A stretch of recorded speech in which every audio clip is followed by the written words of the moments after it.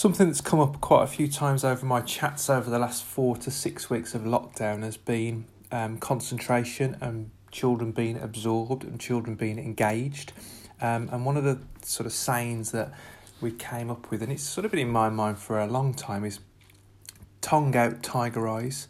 And I think, when children have got that tongue out and tiger eyes, steely-eyed focus, I think us as adults, it's important that we keep out the way. If they're in that state, if they're in that sort of space where they are concentrating, focused, absorbed, a bomb could go off around them, then why would we ever get involved, and why would we ever want to take them out of that state?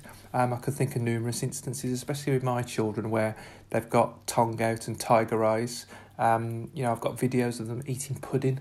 So, anything could happen around them, and they're aware to these things, but totally focused and absorbed on their eating of the pudding.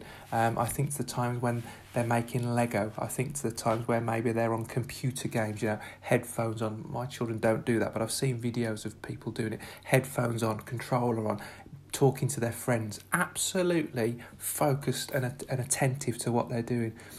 I also think of, colouring in, writing, that sort of real laser-like focus to an attention on what they're doing. I also looked this up yesterday and I found a fantastic number of pictures of Michael Jordan. Again, eyes absolutely piercing, tongue out. So my thought for today was the fact that we want to, as adults, and especially when we're talking about golf, and this is probably one of our aims as providers of that positive first experience, we want to provide experiences, environments, conditions that absorb and engage and consume. And when children have got those tiger eyes and when they've got their tongue out, they're good.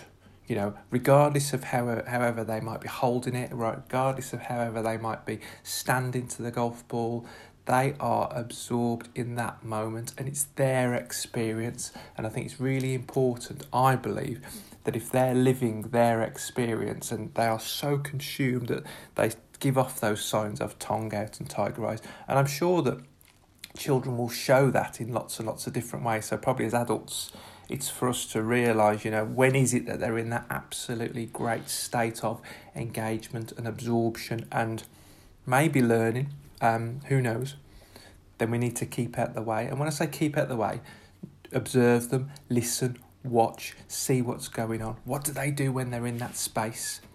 So just a thought for today.